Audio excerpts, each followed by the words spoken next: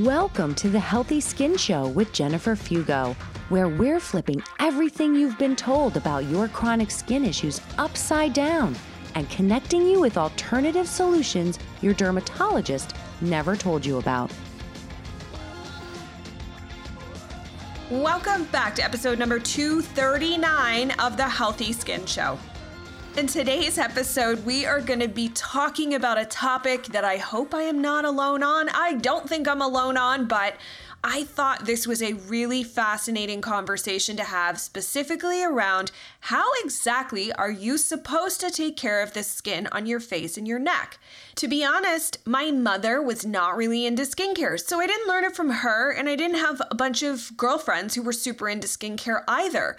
And as I've gotten older, I see all of these 2-step, 3-step, 5-step, 6-step skincare routines, and frankly, I find it extremely overwhelming. I'm not sure what exactly I'm supposed to do, and so the person that I thought who was the best individual to go to ask this about is Rachael Pontillo. You guys know her. She's been on the show a number of times, and I have to tell you, I thought I knew some things, but this conversation actually was incredibly enlightening. So it's my hope that it will also help you better support your face and your neck in terms of skincare long term, so that you know the right steps and what's safe, what's not safe, what's appropriate, what's not, what's just simply marketing, and what will actually be helpful for you. If you have not, for whatever reason, heard Rachael here on the Healthy Skin Show, allow me a moment to introduce her. She is a holistic skincare innovator, author, and educator. She's the best-selling author of the book, Love Your Skin, Love Yourself. And she's also a functional nutrition practitioner, as well as a board-certified international health coach, licensed esthetician, and natural skincare formulator and educator. She's the president and co-founder of the Nutritional Aesthetics Alliance, the creator of the popular skincare healthy lifestyle blog called Holistically Haute, as well as the much-loved online course Create Your Skincare. She's an avid herbalist, skincare ingredient aficionado, and lifelong learner, and she is also a favorite guest here on the Healthy Skin Show. So let's dive into part 1 of this 2-part conversation. Rachael, I am so glad to have you back, especially with today's topic, because I feel like you're my go-to person for all things skincare, and that's what we're going to talk about today. So thanks for being here. Well, thank you so much for having me. It's always a pleasure. All right, so I'm going to admit to everyone here that I am not a skincare expert. I think you all have probably heard me say this before. I'm not. That's why I have Rachael on the show. That's why I have actually worked with Rachael. Rachael has helped me with my own skin.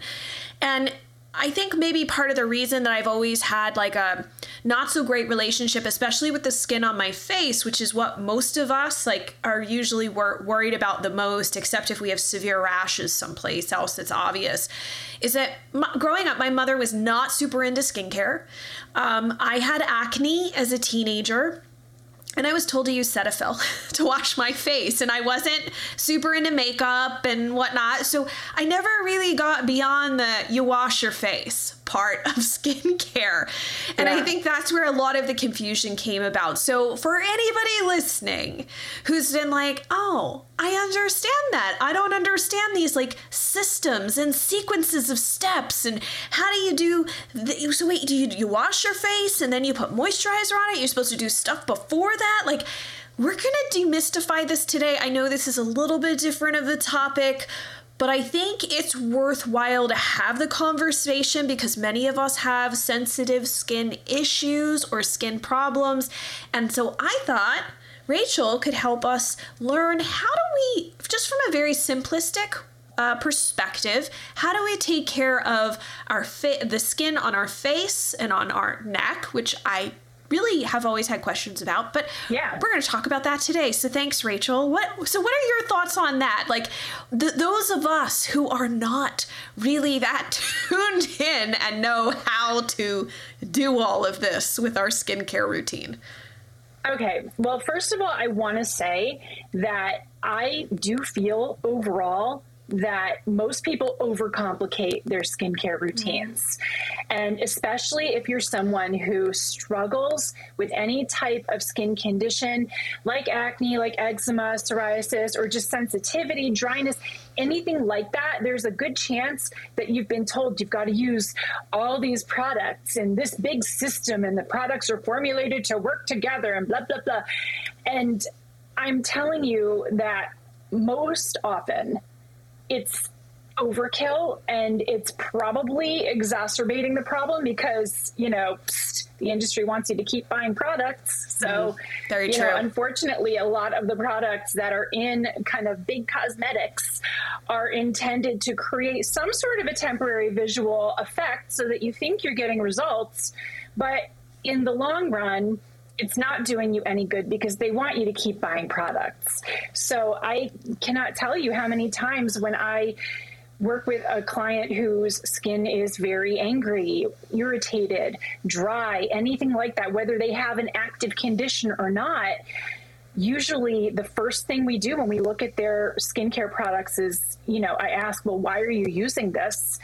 And what is it doing for you? Because sometimes people have like an emotional attachment to a brand or an emotional attachment to an idea. You mentioned your mom wasn't really into skincare. Well, sometimes if someone's mom was really into skincare, they grow up with this idea that they have to use all this stuff, where the truth is that it's often either not the right routine for that person or it's just overkill. So I really like to strip it down to basics for people and focus on giving them what they need to support their skin as it is now, while also gently working to help them topically to get the hydration, the nourishment, and protection they need. Because skincare really is an inside out and outside in job. You've got to really address it both ways, because the skin is our first defense against the elements, right? Especially the skin on our face, because it's exposed. Whereas the skin on our body is usually covered in most climates. It's usually covered, and it's also, the epidermal layers are thicker, whereas on the skin, it's thinner, it's exposed, and we just tend to do more to it. So I like to really start with encouraging people to take a lighter hand. I think that over cleansing and over exfoliating is a big root cause topically for many people. And I think because a lot of the cleansers on the market they're harsh. They're made with, mostly water, then usually some sort of a synthetic detergent to get that foaming action. And we've been sold this whole notion that skin has to be squeaky clean, otherwise you're not clean, and nobody wants to be thought of as unclean, God forbid. But the fact of the matter is that science has shown us that, hi, we have a microbiome, and we don't want to strip away all of the bacteria and microorganisms that are living on the surface, because they're actually there to help us. And aside from the microbiome, the skin also has what's called a lipid barrier, which is basically, what we see here is keratin cells that have flattened and kind of died off, but they stay on the surface to protect us, and they're held together by this lipid matrix. There are other things in there too, like sweat and other substances, but we have sebum, which is the oil that our skin naturally produces. There are ceramides, types of cholesterol that are also in that lipid barrier that are there to kind of act as not only glue to keep that armor of those dead cells there until our body tells us and signals that it's naturally time for them to slough off, but it also helps to seal in whatever hydration is in the cells in the deeper layers of the epidermis, because without that hydration, the cells can't function properly. And a lot of people believe that the epidermis, which is the outermost layer of the skin, is only these dead cells that are meant to fall off.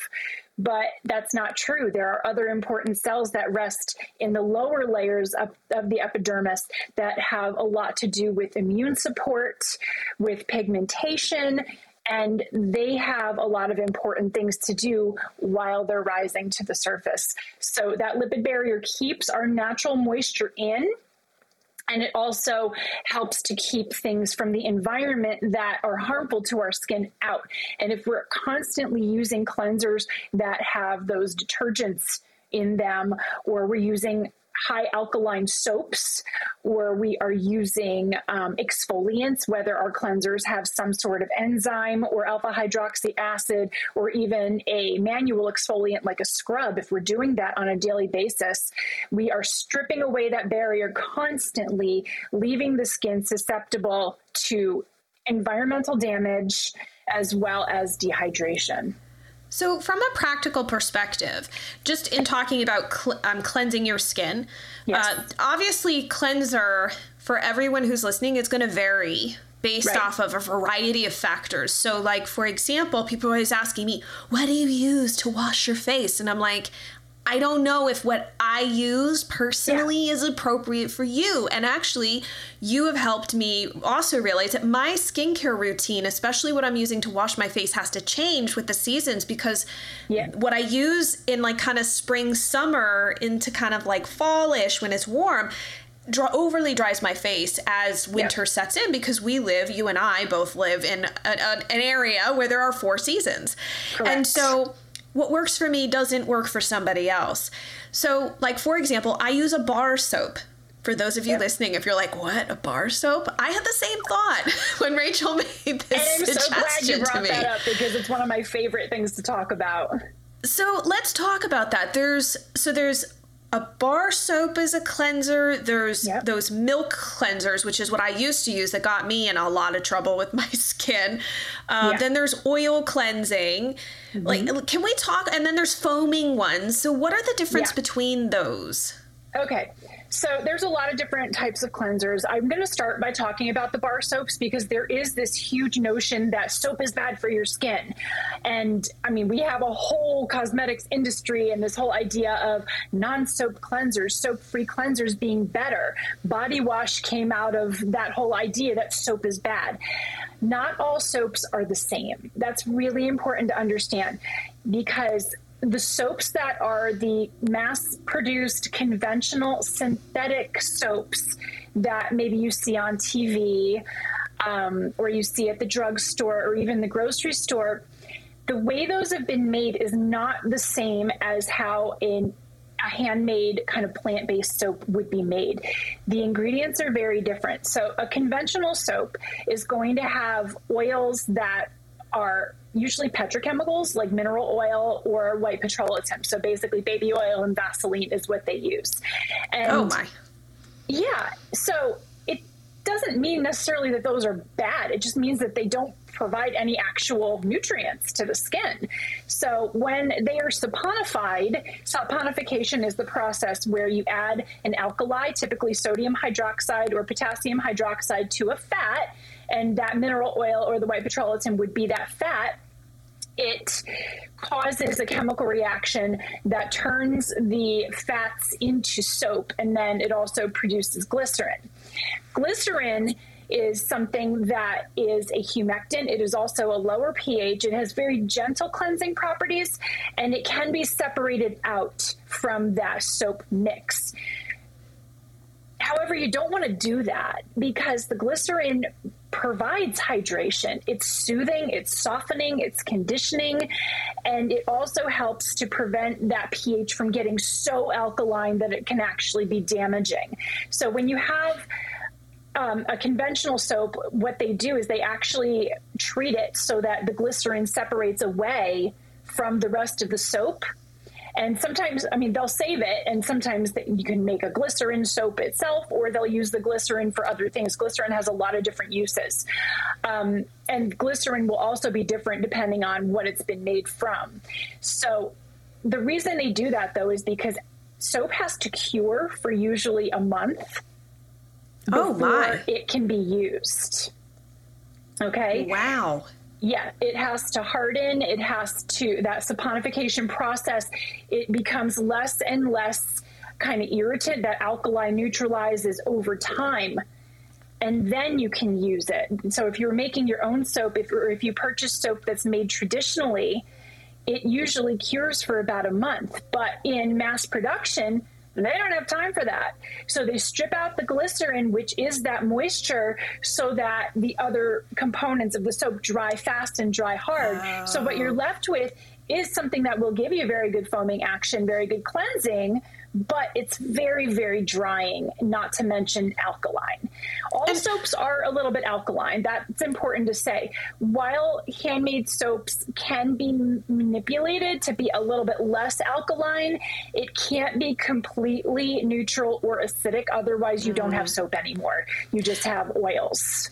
And can I ask you really quick, because I had that one client who had come to me using glycerin, a glycerin bar, as her face wash, and I was like, I don't know. See, you guys, like, I don't know everything. This is why I have friends like Rachael, and I was like, Rachael, what is this a good thing to use on your face? And she's like, oh, let me tell you. So is a glycerin bar, obviously we want to be careful, it sounds like, from a conventional standpoint of what glycerin is made from. But if you found someone who was hand making like a glycerin bar, would that possibly be a good option for somebody with very sensitive, I hate to use that term, sensitive skin, I know. Maybe more dry skin and you need more hydration from when you wash your face? Yeah, so glycerin itself is a pretty powerful humectant. So it does have the ability to bring water into the skin. It also is very softening and conditioning. So when you wash your face with glycerin, whether it's a glycerin bar soap or if you just buy vegetable glycerin as a liquid, you can use that to cleanse with. Some people mix that with honey. Some people mix that with some other things or aloe or something, and they make their own cleanser just out of that. It is very softening. However, it's not as strong in its cleansing properties. So while it might be good if you're someone who doesn't wear makeup, or you're not doing anything that is making your skin all that dirty, then you might not need that cleansing effect. But if you are someone who wears makeup, glycerin soap is probably not going to remove that makeup unless it also has some sort of a surfactant built into that soap. There are a lot of soaps that are on the market that are kind of known as beauty bars. Dove soap is actually a really great example of that because it's known to be the better soap for the skin because I think its pH is around 6, but Dove soap is actually not soap. It's not. Nope, it is surfactants and synthetically made fatty acids. So when they say there's like lotion in it, it's basically synthetic fatty acids that are mixed with water. And then there are surfactants, which are synthetic detergents that have been added to give it the foaming nature. So you're getting the moisture from the synthetic fatty acids in the water, and you're getting the foaming action from those surfactants, which surfactants are a type of detergent that what they do is basically, if you imagine the surface of your skin and there's like that lipid barrier, which, you know, any dirt or makeup will be in that lipid barrier, it basically just separates the dirt from the skin below and unfortunately usually washes away those lipids. But because it does have those fatty acids in it, it is a little bit more gentle on the lipid barrier in that way, but it's not a true soap because it's not actually a saponified fat product. So that's why they're able to have a lower pH. Yes. You guys, this is like seriously why. So a lot of my very tricky clients that are like reacting to everything, Rachael is kind enough to do consultations with them. I send them to Rachael because I didn't know any of this. She knows. This is the benefit of having somebody that's so well versed. And it's an interesting gift that you have that you've spent a long time honing too, Rachael, and learning all of this about how to take care of different forms of skin and looking at these various different factors to help somebody pick the right type, especially when they're going through like a crazy flare or something like that. How do you pick the right products? And to be honest with you, you guys, we're not even talking about a flare here. We're just talking about how do you take care of your skin when it isn't all broken out. So, all right, so the Dove soap is a surfactant. Then we've got the foam cleansers and milk cleansers. Yes. So any cleanser that has any type of foaming action either has a soap or a surfactant in it.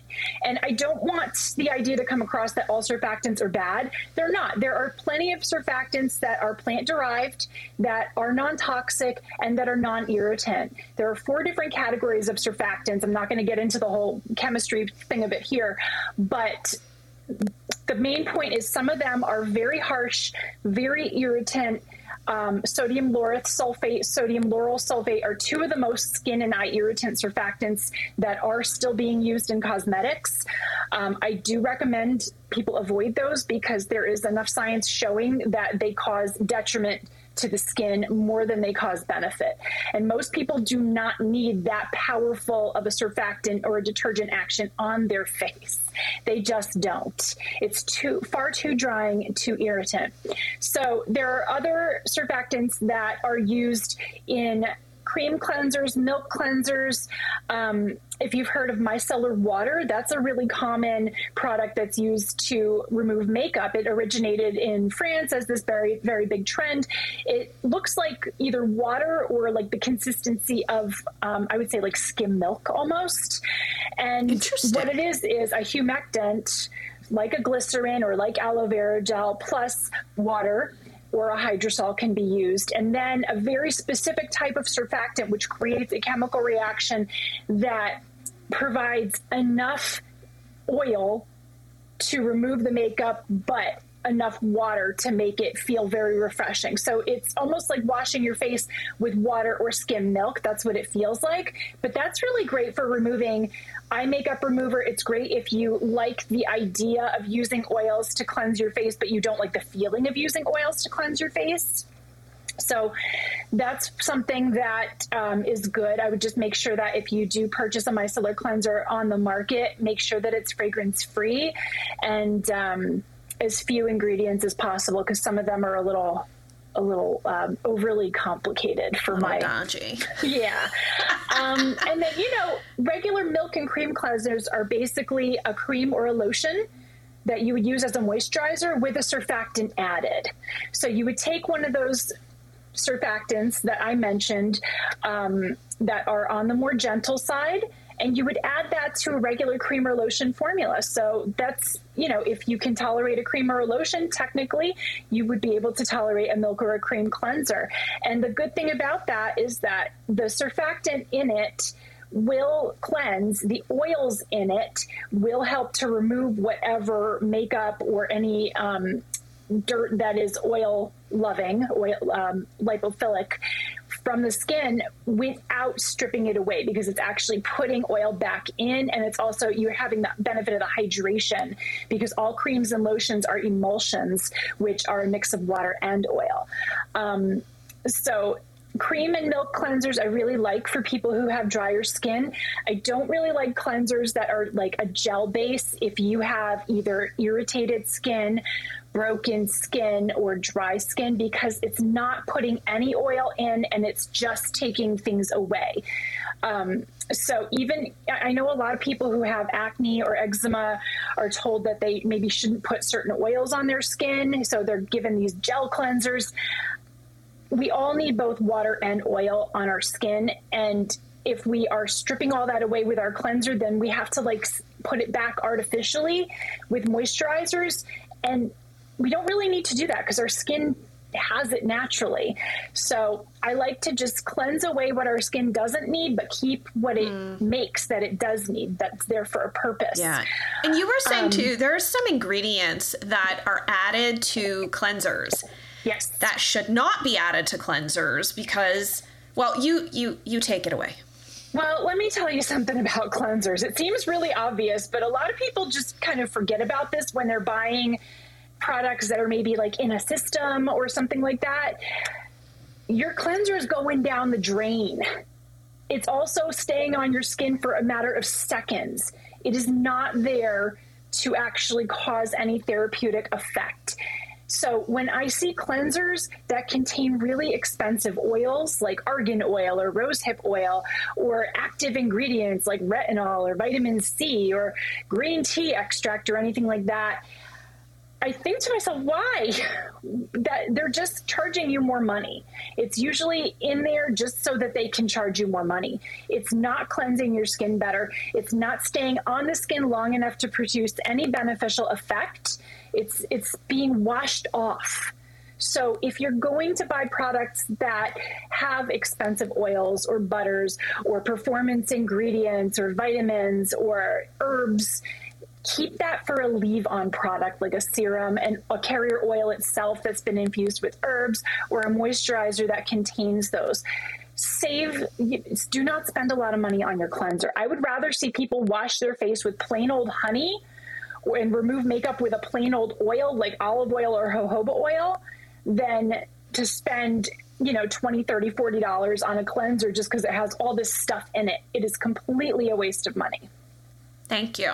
Thank you. Yeah. I hope this saves everyone who's listening. Like, now you can be smart. You see those crazy ingredients in your cleanser, you're like, nope, I'm going to put that back. So unnecessary. Don't waste your money. And okay, so I have to ask, do you wash your neck or do you just wash your face? That's a great question. The neck is really important because it's as exposed as the face is, but I think a lot of people ignore it. So I do recommend washing the neck with whatever cleanser you're using to wash your face, not whatever you're using to cleanse your body, because most of the body washes or body soaps are a little bit stronger. They're for skin that's a little tougher and that isn't as exposed, okay?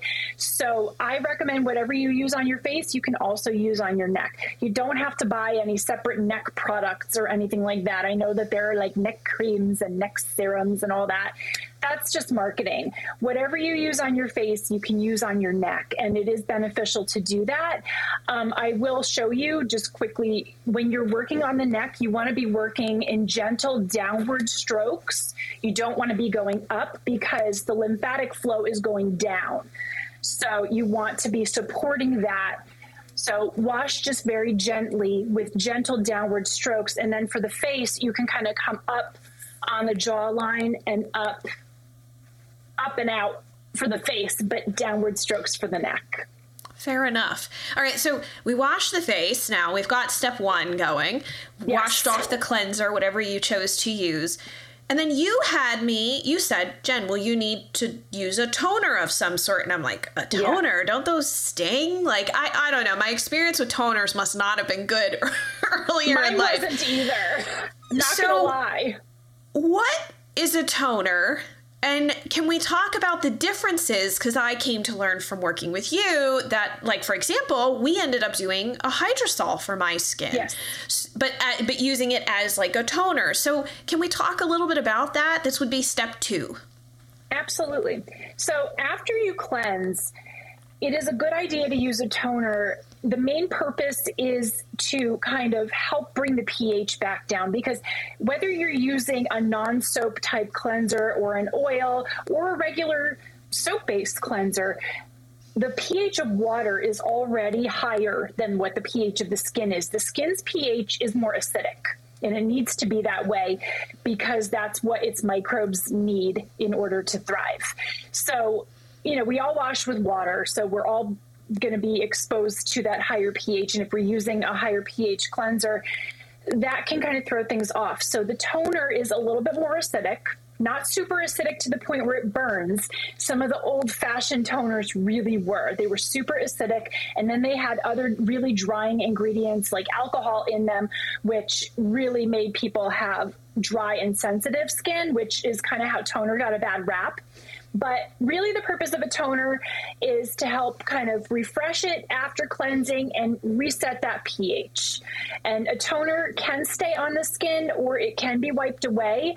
A hydrosol, which is a product that comes from steam distilling plants. When you make essential oils, one way to do it is by steam distillation, where you put the plant matter in this big copper or glass still. You boil water under it, steam carries the volatile compounds and the water-soluble compounds up and over. It condenses again and separates out into essential oils. And then the hydrosol is the water that comes from it condensing. So the hydrosol has a lot of the benefits that essential oils have, but it's a lot less concentrated, but it's still aromatic. So if you like the smell of, say, lavender essential oil, lavender hydrosol smells the same way, but you can use it a lot more liberally. You don't have to worry about dermal limits. It's safe for pets, safe for children, and it's also a water-based product instead of an oil. So it's something that also is closer to the skin's pH. And you're getting not only some of the volatile compounds that are beneficial and therapeutic, but also some of the water-soluble compounds that get carried up in the steam. So you're getting antioxidants, certain vitamins, other nutrients in a hydrosol that you might not necessarily get if you were to just like make an herbal infusion or boil rose petals or something like that, because you're getting the pressure and the heat from the steam in that process. So I really like using hydrosols in toners. There are plants that have naturally astringent properties, which means that they gently encourage firming and tightening, which can be great for people who have redness. Rose hydrosol, for example, is one that naturally is vasoconstricting, which means it gently helps to constrict blood vessels that are distended, but it does so in a way that it's not interfering with the skin's natural processes or the natural process of circulation. That's just one of the properties that rose has. And there are other plants that do that too. Cucumber is another one. Interestingly, cucumber hydrosol smells like pickle juice. So you might have to be careful with that one. Well, the one thing I did learn, I think it's worthwhile me mentioning, was actually at Whole Foods looking for a hydrosol, and I found these hydrosols, which came from like an organic company, but had alcohol in them. And so I just want to make everybody aware of that. You are looking for, and correct me if I'm wrong, Rachel, but you're looking for a hydrosol if you do purchase one that does not have any preservatives, right? Or alcohol in it, or talk a little bit about that. Let me pause on that. So it depends on the hydrosol. There are some hydrosols, like rose hydrosol, if it's a very good quality rose hydrosol, it actually inherently has a compound called phenylethyl alcohol, which is a naturally occurring antimicrobial. So that might have a longer shelf life than a different hydrosol that does not have that compound. So it really does depend on which hydrosol it is. So it's not uncommon to see a preservative in a hydrosol. Not all preservatives are bad. It is a water. So anytime you have a product with water, that means that the potential for microbial growth is there. So I don't want people getting caught up in this notion that their skincare has to be preservative free and then get something that hasn't been preserved properly. And so we do, by the way, have a whole episode on that, which I will link up in the show notes if you're curious to hear more about that. Yeah. So most hydrosols that you will see in retail will have some sort of preservative in them. Sometimes it might be alcohol. More often it's going to be something different, something like a bioferment or another type of antimicrobial. Okay. So is it okay then if the hydrosol has alcohol added to it?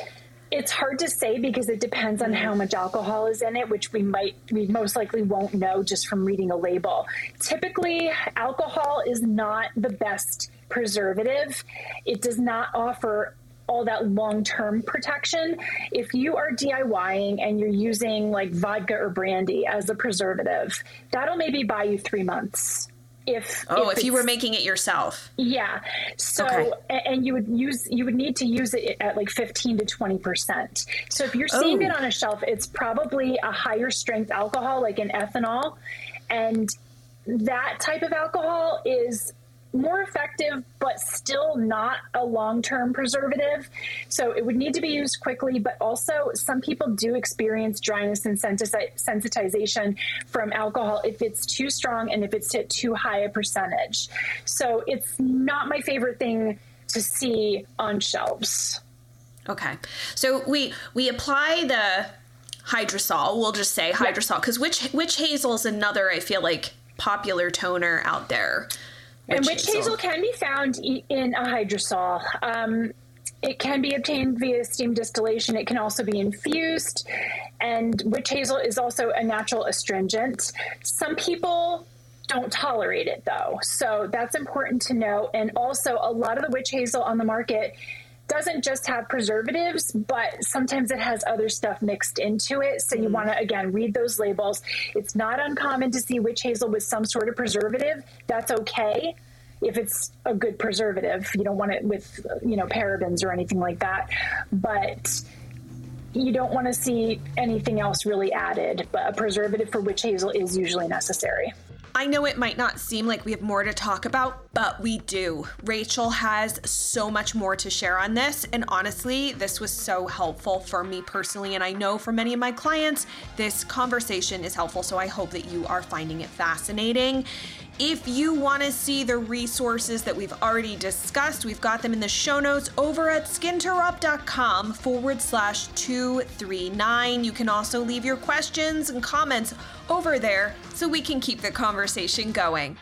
And if you love what we're talking about, please share this episode. Share it in Facebook groups, share it with friends. This is not necessarily condition specific, right? You don't necessarily have to have rashes for this to be applicable. It's such great information.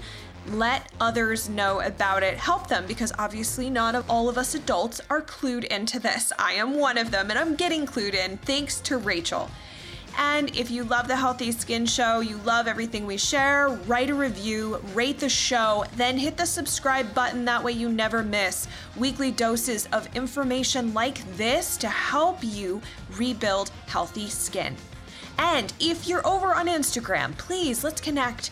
I'm at Jennifer Fugo. Thanks so much for tuning in, and I look forward to seeing you in part 2 of this conversation.